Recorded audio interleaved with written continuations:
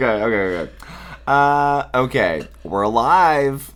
I am happy to announce that the winner is All About Eve. Parasite. Kramer versus Kramer. Chicago! West Side Story. The Lord of the Rings, The Return of the King. One flew over the cuckoo's nest. Shakespeare in Love. May I have the envelope, please?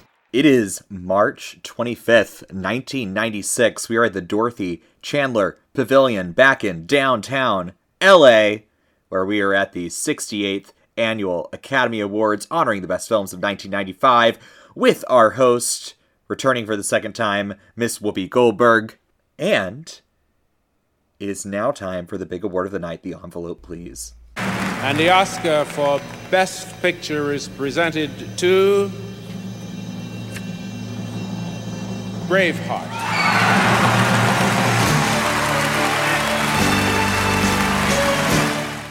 Welcome back to another episode of The Envelope, Please, a podcast where we are watching and discussing every Best Picture Oscar winner, and we're doing it in chronological order.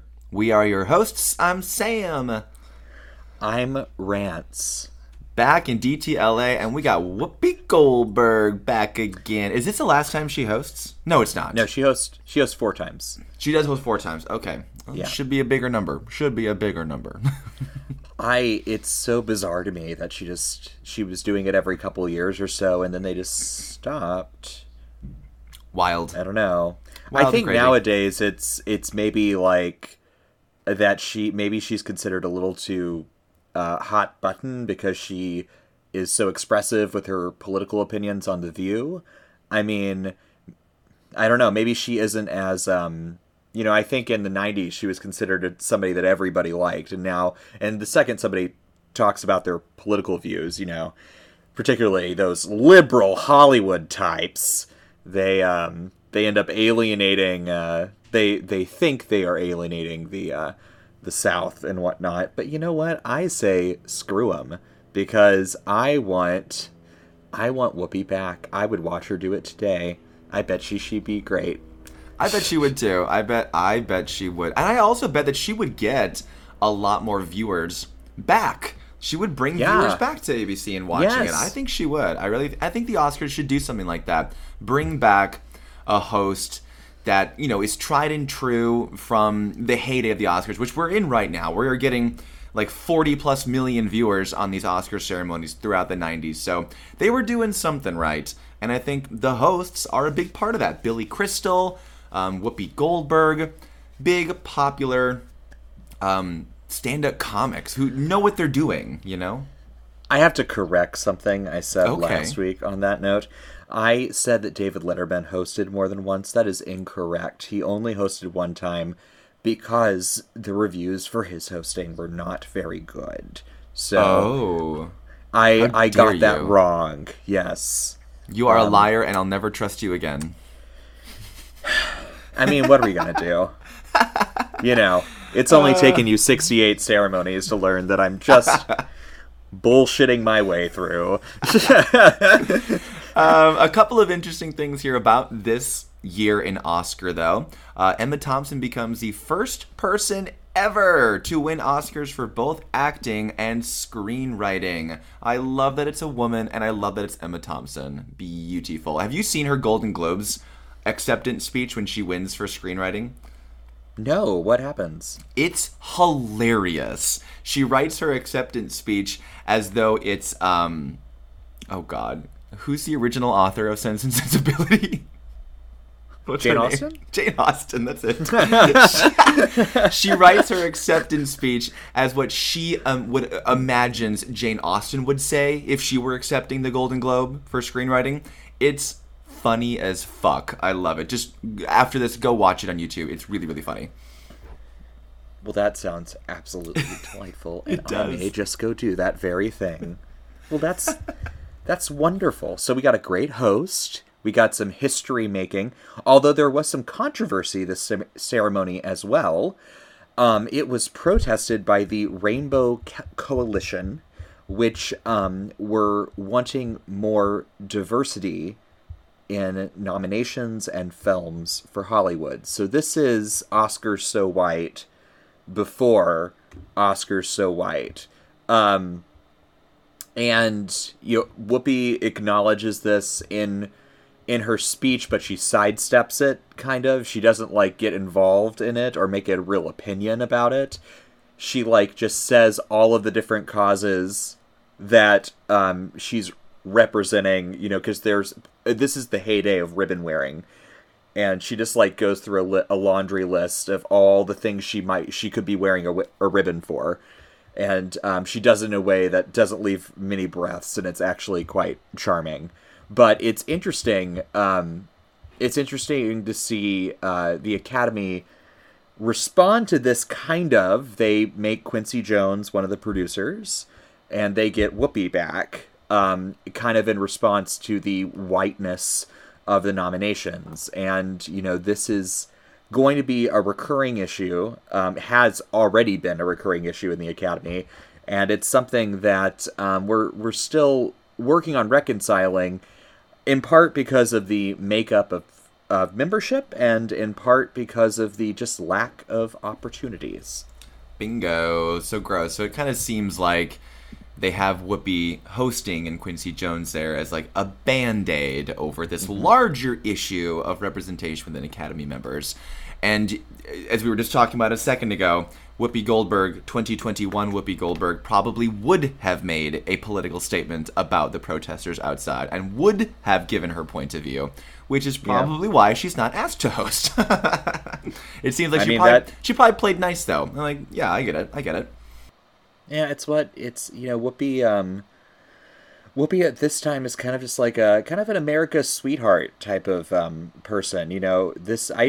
People today, or the younger people today, may not remember this at all, but in the 1990s, Whoopi Goldberg was a above the title movie star. Yes. Who headlined some huge box office hits throughout the decade. And, now I think people know her mainly because of The View, and they don't realize that they're talking about an EGOTer. We're talking about somebody, and she was picked. I don't remember if we talked about this when we covered The Color Purple, but, she was picked out of obscurity by Mike Nichols, and who brought her to Broadway and her stand-up to Broadway. And, as she ended up being seen by Steven Spielberg, and the rest is history. Yeah. So, but her Tony is actually for producing the play Thoroughly Modern Millie. She produced that? Yeah. That's the most random thing I've heard today. Okay, or the musical, I should say. Right. Yes. That's and she doesn't have a primetime Emmy. She has a couple of daytime Emmys. Correct. EGOT nonetheless. EGOT nonetheless. It's an EGOT. All right, let's talk about some performers who were left off the list this year. Tell me some of your snubs, Rants. I got a couple. Okay. I got a couple here. The first one I want to mention is the first of a trilogy of films. Could be more than a trilogy if they decide to make another one. You know what I'm going to talk about. I know exactly what you're talking about. Topped my list, too. Yes, please tell us.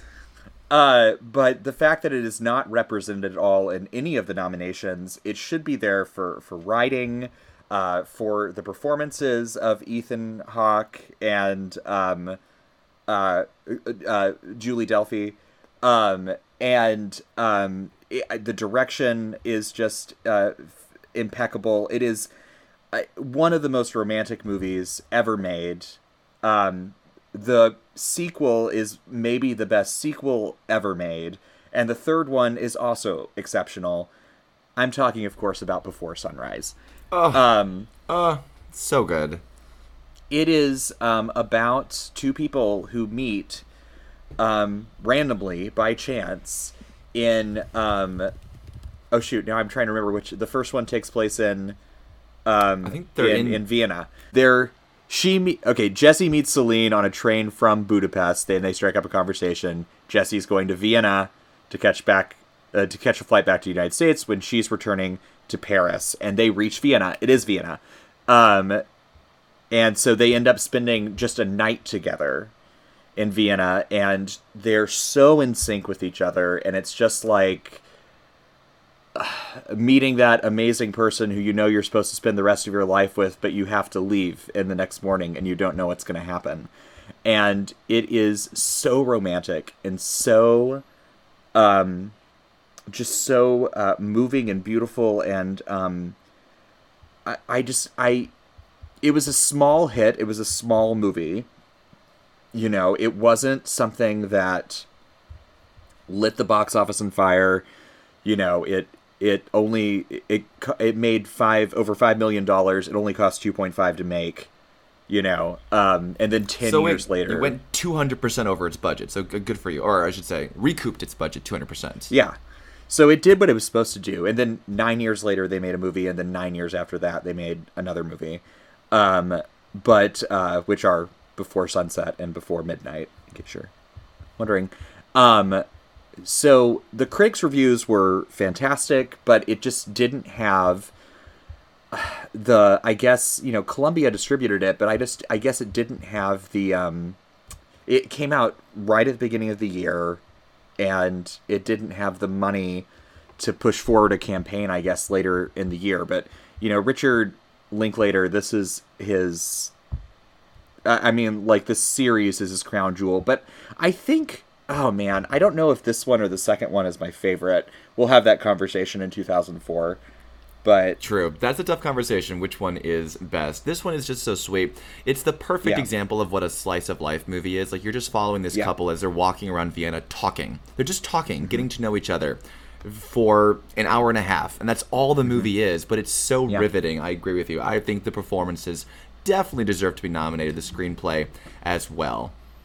And honestly, this could be in the Best Picture race, and I wouldn't be upset about it, because we're going to get to the winner. Shady. What else do you have? My other big snub is the complete shutout of To Wong Fu, Thanks for Everything, Julie Newmar, which is a gay classic at this point. It's a cult classic, but it actually was a huge box office hit for that type of film in 1995. Believe it or not, To Wong Fu, I'm going to give you the exact figure because I'm that person. Please do. Made $47 million at the box office in 1995, which is pretty darn good for a movie about drag queens. That is really good. It's probably because RuPaul's in it. RuPaul does have a great cameo in the movie. Well, here we all are again. Another year flies by, and it's time to crown a new Drag Queen of the Year. May I have the envelope, please? And so does Coco Peru. Isn't she? I didn't make that up, did I? I don't remember. The last time I saw this movie... Yes, Coco Peru. Okay. Coco Peru. Robin Williams has a cameo in it as well. Naomi Campbell has a cameo in it. And, of course, the woman of the title, Julie Newmar, also has a cameo as herself in the film. But the movie is about 3 drag queens who go on a cross-country trip from New York to L.A., and they're going to be competing in a drag show in LA, but their car breaks down in a tiny, tiny town in the middle of nowhere with a bunch of people that they're afraid of because they might be bigoted. And they end up kind of just making the town turn into something magical. And they help a woman confront her abusive husband. Of course, that woman is played by our patron saint, Stockard Channing. And and they help an old woman who has not spoken in many, many years actually start talking and being alive again. And there is a romance that is in it as well that has some twists and turns. And, the big thing is the movie, these people in the town don't seem to realize that these are men dressed as women. They don't seem to get that. Now, if we were to dissect this movie a little bit further, it's very progressive for 1995. Nowadays, I think we have a better understanding of the line between the movie has a great line that explains the difference between someone who is trans and someone who's a drag queen, and Wesley Snipes delivers that line in the convertible. But I think there probably would be a little bit more education and sensitivity towards that subject today. Of course, this movie is 25 years old, so things were a little bit different than the fact that this got made and distributed by Universal in 1995 is absolutely unbelievable, and it truly is just it's just a gorgeous and sensitive movie. It's directed by a woman, which is amazing. Beban Kidron is her name, and the music is also by a woman, Rachel Portman. I love this movie. I personally think that Patrick Swayze's performance in the lead role is fantastic. I particularly like the moment where he tries to go home to see his family, and his mom, I believe, sees him from a distance in the convertible, all in his drag gear, in his convertible, and she shuts the door, and the camera does a quick dolly out from his face, and it's just such a great little hope being taken away moment. I love that. I think the script is wonderful. I think the costume design is fantastic. I think there's a lot of categories that I would accept this in. And also, we talked about a couple of years ago in discussing Tom Hanks in Philadelphia and how important that representation was on the screen. Here we have Patrick Swayze and Wesley Snipes playing drag queens. Yeah. That's pretty crazy, thinking about what their stature was like in Hollywood. These kind of big, buff, leading men in, playing heterosexual roles. Here they are playing these gay drag queens. That's kind of crazy. Yeah, and we're about to get a few years of gay-themed major studio comedies coming out. A little trend of movies like In and Out and The Birdcage.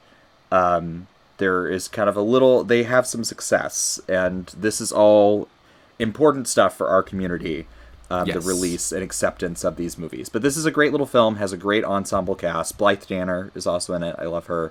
John Leguizamo plays the third drag queen, Chi-Chi Rodriguez. And Wesley Snipes, Noxeema Jackson, and Patrick Swayze's Vita Boheme.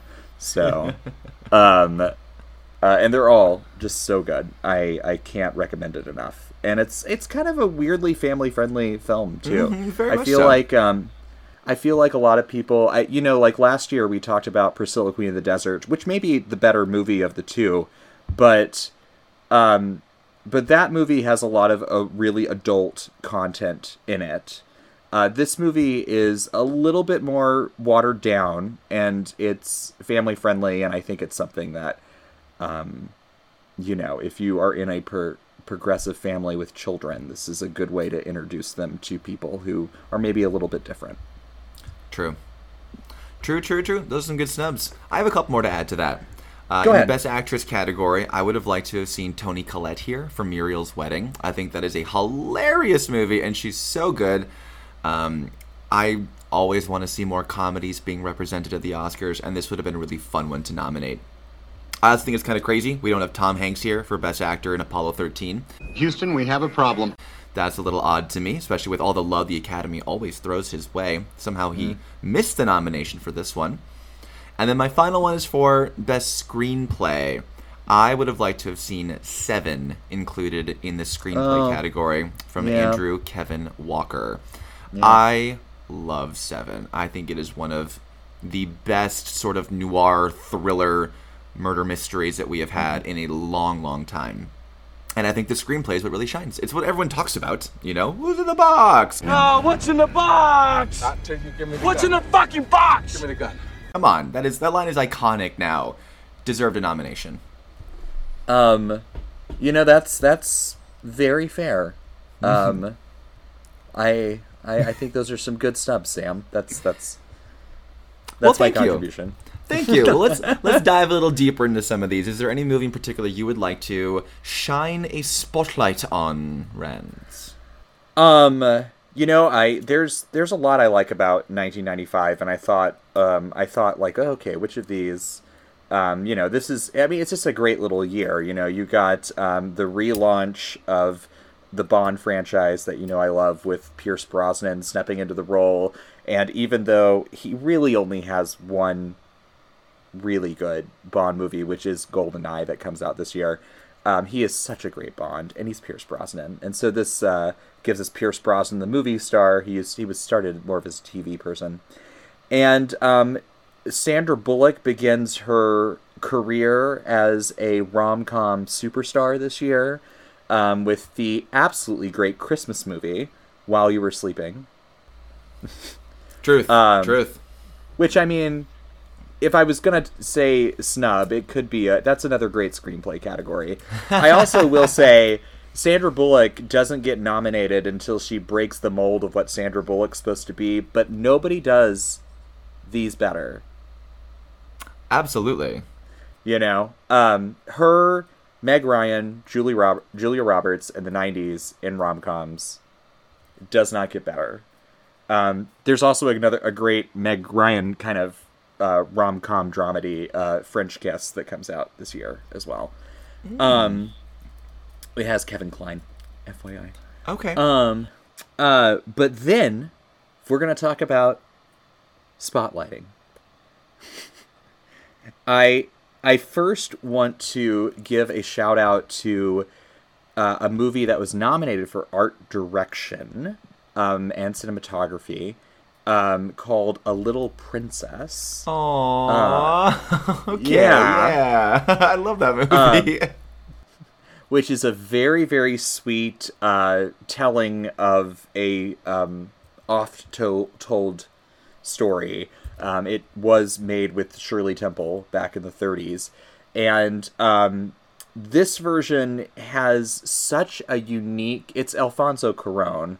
So, I mean, that gives you an idea of, like, the level of artistry that is behind this movie. And he just makes it such a magical story from the beginning, when they're in India, to when she ends up going to this, you know, like, boarding school for girls thing. The thing I find so amazing about it is that so much of it, in fact, actually, virtually almost the entire movie, was shot at Warner Brothers Studios in Burbank. Oh. And it doesn't feel like it is, but they took one of the backlot sets and they built the exterior of it's not an orphanage. It's or is it an orphanage? It's like a boarding school. No, you're right. It's boarding like school. Yeah. And they built that on what's called Hennessy Street, right by the Annie Orphanage, actually. And they built it in the middle of the street and then redid the entire thing. And if you know it and you see it, you're like, oh, the way they transform this is so cool. And they took the jungle area at Warner Brothers and made that into part of India for the movie. So they just took all the lot and then built everything else in sound stages there. And it's one of the best uses, I think, in the last 30 years of a studio lot to create the art direction for a film. I also feel like I would like to spotlight, and highlight. I have a highlighter, and I'm going to spotlight. I don't know. I tried to save it, but it didn't really work. A movie that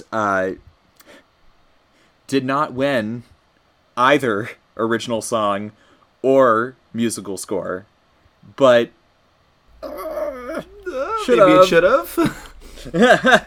It's Toy Story. You are a toy! You weren't the real Buzz Lightyear. You're an action figure. You are a child's plaything. Yes. I had to mention it somewhere in Snubs. I think Toy Story, the first Pixar animated film, it definitely lives up to hype. I still think it may be the best one of all of the Pixar movies, and that's, I think, saying something. And maybe it's because it came out at just the right time for me. You know, I was 8 when this came out. 7? 1995. 7. I was 7. And I saw it in theaters, and I remember the short that plays before the movie and the little bouncing light. And I mean, like, I vividly remember being in the theater, seeing it, and being so scared for Woody and Buzz. But you know, I'm not going to say anything about snubs for other categories it could be included in, because I think where it really shines and where it should have won is this Randy Newman score, which, in my opinion, just encapsulates the feeling of friendship. And the song is great, and we all know the song. And I personally think it's better than Colors of the Wind, even though I think Colors of the Wind is an iconic Disney song. I also think Pocahontas is a really problematic movie. Yeah. So I would have preferred the other Disney distribution to win out this time around. But I gotta say, there is not a better marriage of a song and a score in a movie than Toy Story. Well said. Yeah, that movie's great. So great. Okay, I'm going to spotlight a movie that I'm sure you know exactly what it's going to be. I'm going to talk about Meryl.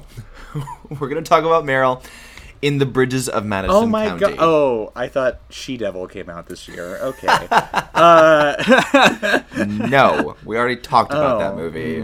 Okay. No. Ladies and gentlemen, this is my favorite Meryl Streep performance. This is Have the we number arrived? one. We've arrived at your We made favorite it. all these We years. made it. We've been waiting and wondering and like, oh, will it be Ironweed? Will it be Or will it be the Iron Lady? No. Will it be the Iron Lady? Will it be Mamma Mia? No, It is the Bridges of Madison County. So in this movie, she's playing Francesca, an Iowa housewife from Italy, and she's growing tired of her life there on the farm. She's in a loveless marriage with her husband. So when her family goes off to the state fair for 4 days without her, she stays at home to take care of the farm. She meets a man named Robert Kincaid, who is a photographer from the National Geographic, played by Clint Eastwood, who also directs this movie. So he's looking for one of the famous covered bridges in Iowa, Roseman Bridge, and he's looking for it for a photo shoot that he has to do for National Geographic, but he's gotten lost. So he stops at her farm, asks for directions, she hops in the truck with him, takes him to the bridge, and then, before long, of course, a romance strikes up, an affair strikes up. Yes, and the tragic part is they know that it has to end as soon as the family comes back, just because Francesca is not going to drop her family that she's been with for years and years and years, and also a man that got her out of war-torn Italy, basically saved her life. She feels like she owes her life to this family. This is the ultimate tearjerker. It is like the ultimate romance, tragic romance. And the scene that really clinches it for me, I think, is near the end. Once her family has returned and the affair with Robert has ended and she's out running errands with her husband and it's on their drive back from town, they're stopped at a stoplight behind this truck. And Francesca realizes that this is Robert's truck. So when the stoplight turns green, the truck doesn't move and her husband's honking on the horn. What's this guy waiting for? And of course, we all know he's waiting for Meryl Streep to get out of the truck and join him. They can run away. And there's just shots of her with her hand on the car door, like willing herself to open it and just run to Robert, but she doesn't. She doesn't do it. And eventually, Clint Eastwood drives away, and she knows that she's lost him forever. her loyalty with her family is what keeps her there. Yeah, it's gut-wrenching stuff, and I think it's Meryl Streep at her best, and I think this is some of her best dialect work. We've talked about this a lot. In the 80s, she kind of became famous for doing, a very dramatic performance with this accent on there, and I think this is one of her best. She does Italian very, very well. No, you're not going to be made to feel anything, period, because you have carved out this little part for yourself in the world where you get to be a voyeur and a hermit and a lover whenever you feel like it. And the rest of us are supposed to feel incredibly grateful for this brief moment that you touched us. Go to hell! It isn't human not to be lonely, and it isn't human not to be afraid! You're a hypocrite and you're a phony! And I wish that this was her third Oscar. Oh, how I wish. But it's not. We'll get to that later. The only thing that makes it not okay that this isn't her third Oscar is the fact that the speech she gives for her third Oscar and the dress she is wearing at that moment are the things of legend.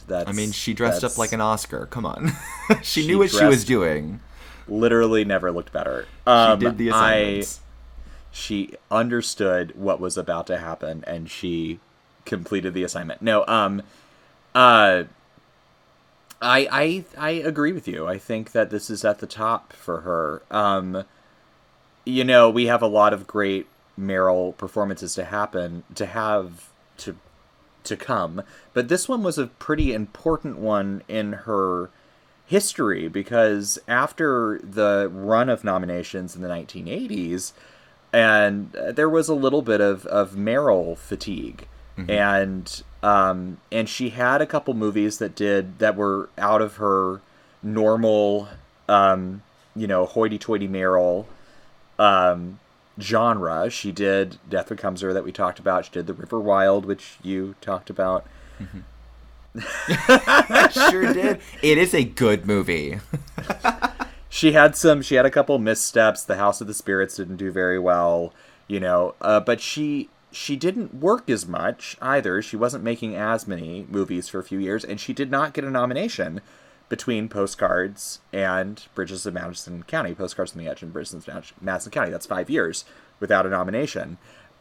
So in a way, it kind of looked like her incredible run was over, kind of in the way that she was also over 40 at this point, which we all know Hollywood hates that when women do that, when they get older than 40. How dare they? Really. But she kind of, it was looking like a Greer Garson situation where we're not going to get another nomination, maybe one ever, or not for a while. And then this movie happened, and it brought her back to the forefront of nomination consideration, and she started getting some better roles. There's another period of eclipse that happens a little bit later in her career, and then she surges and becomes the Meryl we know and love today. But I think that this particular performance is extremely pivotal, and it's probably, this film is necessary for the rest of her career to happen. Oh, well said. Totally well said. And it should be noted that after this, she does not go longer than 5 years without another nomination. That is the longest stretch of time she has gone without being nominated. So you're absolutely correct. Kudos to Bridges. I just want to say one more thing before we move on. Babe had 7 nominations. Before Sunset had 0. Before Sunrise. Babe had Batman Forever had 3 nominations. Before Sunrise had 0. Yeah, this is okay. Yeah, let's just get into it. Let's get into our main event here. Let's talk about the Best Picture winner, Braveheart.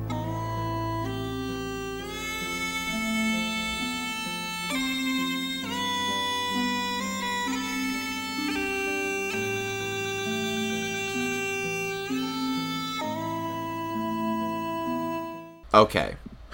Braveheart is a story of William Wallace, a Scottish rebel in the late 13th century, who gathers and leads an army in an attempt to defeat England and gain independence for Scotland. Nicely done. Thank you. 5 wins, 10 nominations. Had the most nominations of any movie, which I think that's a little obvious. It's a period piece. It's a 3-hour-long epic. I feel like those are always the shoe-in for the most nominations. But I do have to admit, its 5 wins is a little crazy to me. It's a little too much. I think we went a little too cuckoo bananas here for Braveheart this year. I guess Apollo 13 was the one that people were probably like, oh, that one. Because it was a huge hit. Huge hit. And also we have Ron Howard directing it, you know what I mean? Yes. And he has been directing now for a while. And he was snubbed. I think that was the first indicator that Apollo 13 was not going to win Best Picture. Yeah, and Ron Howard does not get his Oscar for a few more years. True. But Mel Gibson has an Oscar for directing, in case anyone forgot that. And it's for this movie. He won for this movie. That is 3 hours long. Sam, yes. Why are all of our movies so long? Last week we had to watch a 3-hour movie. This week we had to watch a 3-hour movie. Next week we have to watch a 3-hour movie. The week after that we have to watch a 3-hour movie. Oh, why are they so long, Sam? Why are they so long? You are so right. Why? I really don't know. And you know, as I was watching Braveheart, I was trying to like break it down, because normally a movie that's 3 hours long, these epics we've been watching, they're very clearly brought into 3 chunks: the first, the second, the third hour. And it seems like the entire second hour of this movie is a battle. It is a fight. I've never seen so many battle sequences in my life. There's a lot of battle sequences. There's a lot of violence. There's a lot of gore. This movie almost didn't get an R rating. The first cut of it almost didn't get an R rating because it was so gory. And here's my main takeaway that I'm still can't get off my head, and still just a little, I don't know how I feel about this. There are so many horses that die in this movie. And not only do they die, they fucking die. And it's awful. Awful. I don't know what Mel Gibson has against horses, or I don't know, animals in general, but it seemed like every opportunity he took to show a horse dying on screen, boy did he take it. Yeah. I don't know. That just kind of rubbed me the wrong way. Maybe once or twice, I understand, but a million of them? Let's go. Let's tone it down a little, Mel. Apparently this movie came very close to getting an NC-17 rating. And it is, I did not look at the screen a lot because I don't like violence. And I this is not the movie for you. Well, that's what I wrote in my Letterboxd review. I wrote how many stars did you give it? How many stars? I gave it 2.5 out of 5. I think you were nicer than me. I think I gave it 2 stars. I mean, like, it's competently made. It is. It is. Okay, let's break this down. Let's if you talk want to about find the a movie, pluses. The cinematography. Okay, yeah, so let's talk about the cinematography. I do agree with you. I do think this is shot beautifully. There are some, like, when people aren't getting murdered. Well, yes, when the people aren't getting murdered. No, like, the way he shoots the landscapes, it's gorgeous. The way it's all set up. There were several times where I just kind of... But it's usually in the more intimate moments of the film, which I think are just moments that we just appreciate more in movies. Mm-hmm. It is quite beautiful. It's breathtaking. This is a really pretty movie. I understand that. There's the score is pretty. I liked the score. I did like the score. I do think the score was a little on the nose. like immediately we know we're in Scotland, and that's all the music is trying to tell you. I mean... Okay. Let's get into the performances. The grand scheme of things. I think some of the performances are okay here. I liked his friend, his sort of childhood friend who grows up with him, becomes a warrior with him, that kind of big guy. I can't remember his name right now.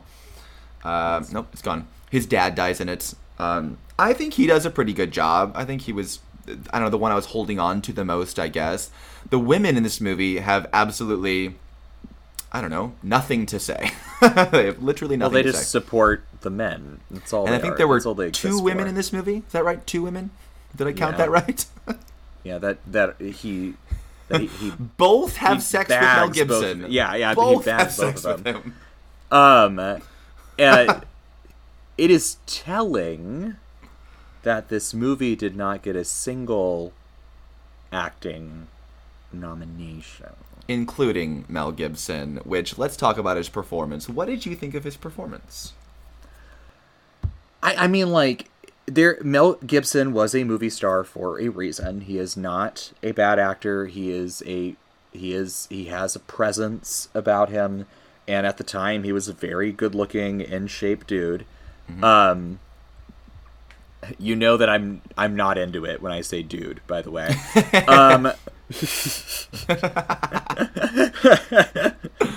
Triggered. It's like one of the least used words in my vocabulary. But like, and I don't know how much of this is just me knowing how he has been in his personal life toward people, the ways in which he has been anti-Semitic and racist, homophobic. But I just don't enjoy him on screen. I know that is but part of the challenge. He's fine in the movie, but I don't enjoy him on screen. True. Part of the challenge is, you're right, separating the person Mel Gibson from the performance here that we have. We're going to do that a lot in some of these subsequent movies that we're going to be talking about. But I agree with you. I think he does a fine job. I do not care for his dialect work. I think there are certain sounds he hits correctly in Scottish, and then there are just straight up sentences where I'm like, okay, did no one say, let's get a second take of this, because that's just Mel Gibson. There's a lot of that going on. It takes you out of it. This is why I bring it up. Does it go away the way in the, you know how Nicole Kidman introduces every AMC movie now? Don't remind me. I hate it so much. Have you noticed that it's her normal Australian accent the entire time, except the last line when she turns to the camera and goes, because here they are. Whenever she says that, it's American for some reason. She like drops out of her Australian accent. Maybe that's part of the trouble. Technically, she was born American as well as Australian, in case you didn't know. Right. Well, maybe that's part of the problem. Late snub to die for, Nicole Kidman. Anyway, sorry. Boom. There you go. 1995. She came on the scene.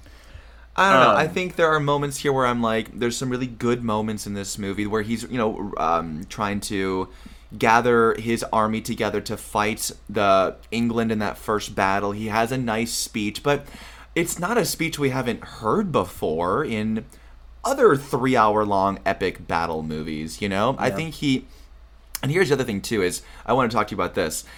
This movie is constantly brought up and on many lists of the most factually inaccurate movies of all time. Usually it's either 5, 4, 3, 2, or 1. I mean, nothing is accurate in this movie. Literally nothing. I think they got some names right. There are some names correct. I was doing a lot of research on this. They imply that it's his kid at the end, and it's not his kid.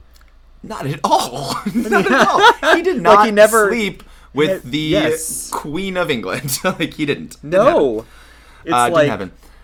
My favorite, though, is not even the costumes are correct in this. There's this article I read where a famed historian had watched the movie and said, no, whatever they are wearing, it's ridiculous and it looks silly. They're like, it would be if we were watching a movie set in like early 1800s United States, but they're wearing suit and ties like we're wearing today, but backward. I'm like, yikes. Not even close to correct.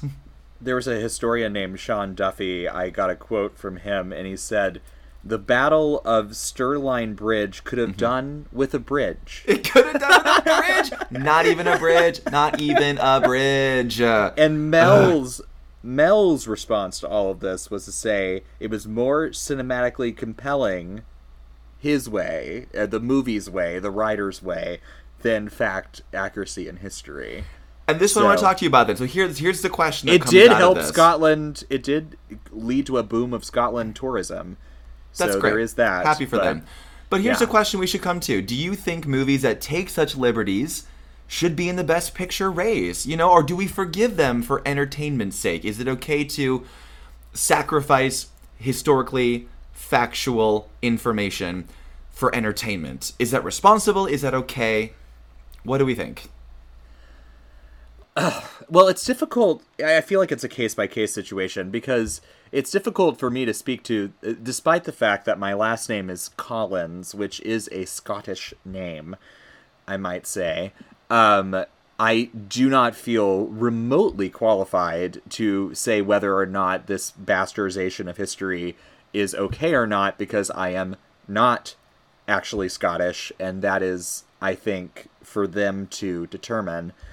But I think we have seen quite a few different misrepresentations of history in movies over the years, maybe not this egregious, to where fact has no bearing on the story whatsoever. Usually when we see a misrepresentation of history, it has something to do with, like, race. The way that Gone with the Wind depicts slavery is a misrepresentation of history. And that, and it doesn't, it's slavery was real, and it shows that there's slavery, but the way they depict the slaves is not historically accurate. This is different than that, because this is a misrepresentation of events that are a part. Like, it's like if you, okay, here's a good example. I just saw Being the Ricardos. Mm-hmm. Loved it. Can't wait to talk about it. Anyway, the movie deals with 3 events that happened with Lucille Ball. And it puts them all in the same week, and it changes the episode of the show they were shooting when the main thing happened. Mm-hmm. So it changes those details. But the spirit of what it is trying to say is accurate. And the events actually happened, they just pushed them together so the story is 2 hours long. Okay. I see what you're saying. Yeah, and to me, that is not a misrepresentation of history. That is making history accessible. Okay, so then would you argue then for Braveheart, I think he is going for the correct spirit of the character of the... Because, these things did happen. Like, there was a William Wallace. He did rise up against the English army. These things did happen. A lot of the actual details within those sentences did not happen. But the spirit is there. You know what I mean? So would we give it a pass then? The end ends up fucking that over. Pardon my French. With honestly. The baby? Because the child in the womb? Representing someone who becomes the king as his child, when that isn't true, so people are going to walk out of that and think that he had a kid that was the bloodline. I mean, that is true. The royal bloodline. And that you're just... You getting the spirit right means that you can fudge some details, but when it comes to something that is such important fact, you gotta get that right. True. And it should be here's the deal. Rose and Jack didn't exist.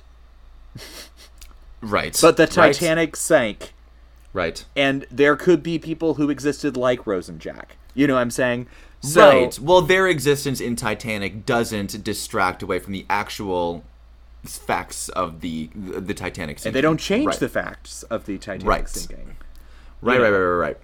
It should be noted, too, that there was a statue of William Wallace erected in Scotland, and it is one of the most hated statues in all of Scotland because they wrote Braveheart on the statue's shield.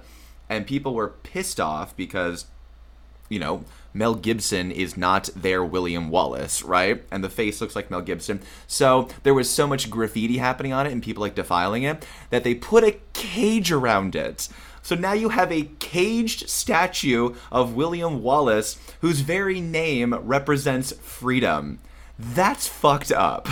That's really fucked up. And I think that kind of sums up how our feelings are of the movie. Although, to be fair, he did end his life. He did end his life in custody. But yes, he did. So okay, so let's get into another couple of things here. What do you think in this movie would you consider to be the great scene? The scene that you would play on Oscar night as they name this off as one of the nominations for Best Picture. What is your best scene? I know, I'm trying to think too.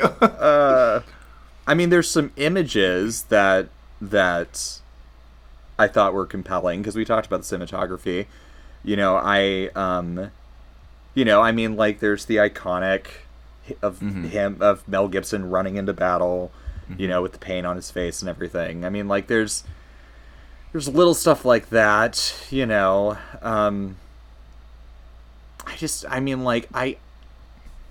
I may have to knock it down to 2 stars, Sam, because this, I didn't like it, Sam. That's so fair. I just didn't like it. It's just that I just can't think of a single scene that I would want to watch again. No, that's fair. The only one that I can kind of think of that brings to mind is that the main battle sequence when they do defeat England in that first battle. Minus the killing of the horses. Really fucking hate that. But I think there's some good stuff there. I think there's some good suspense happening. There's a lot of good stuff going on within that scene.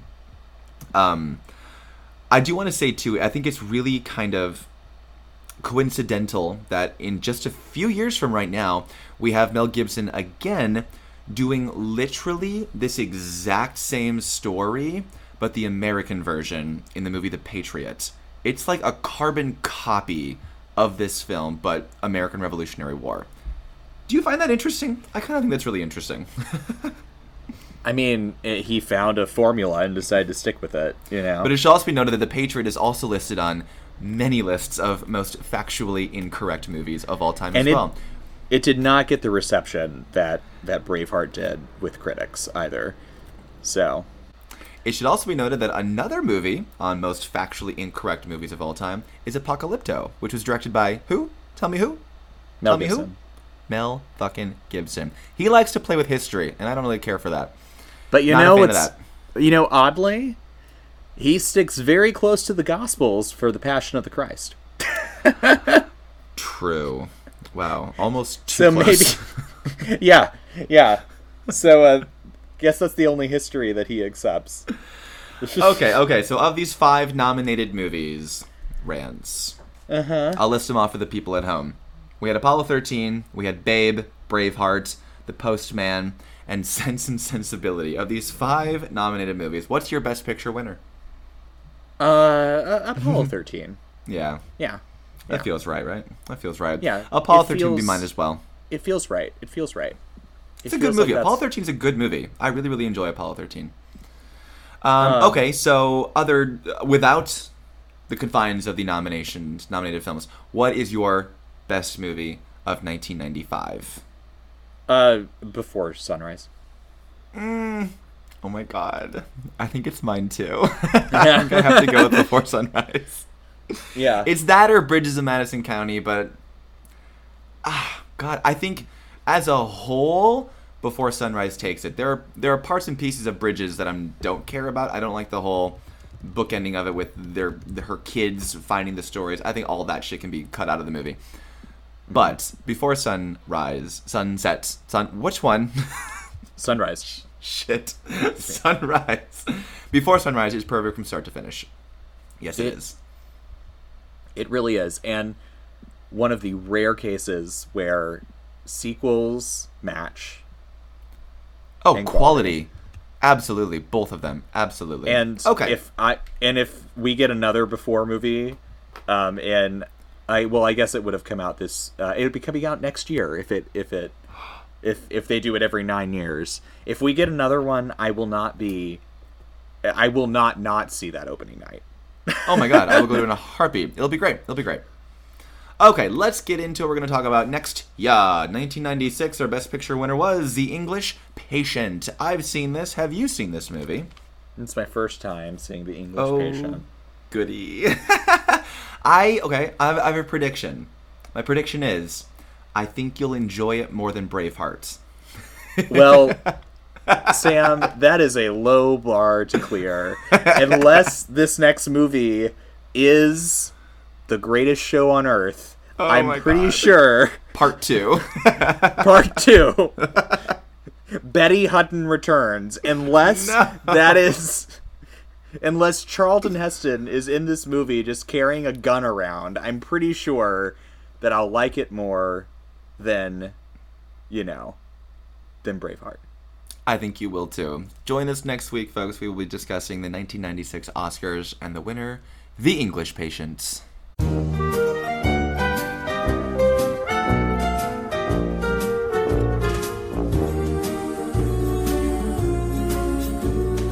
You've got a friend in me. You've got a friend in me.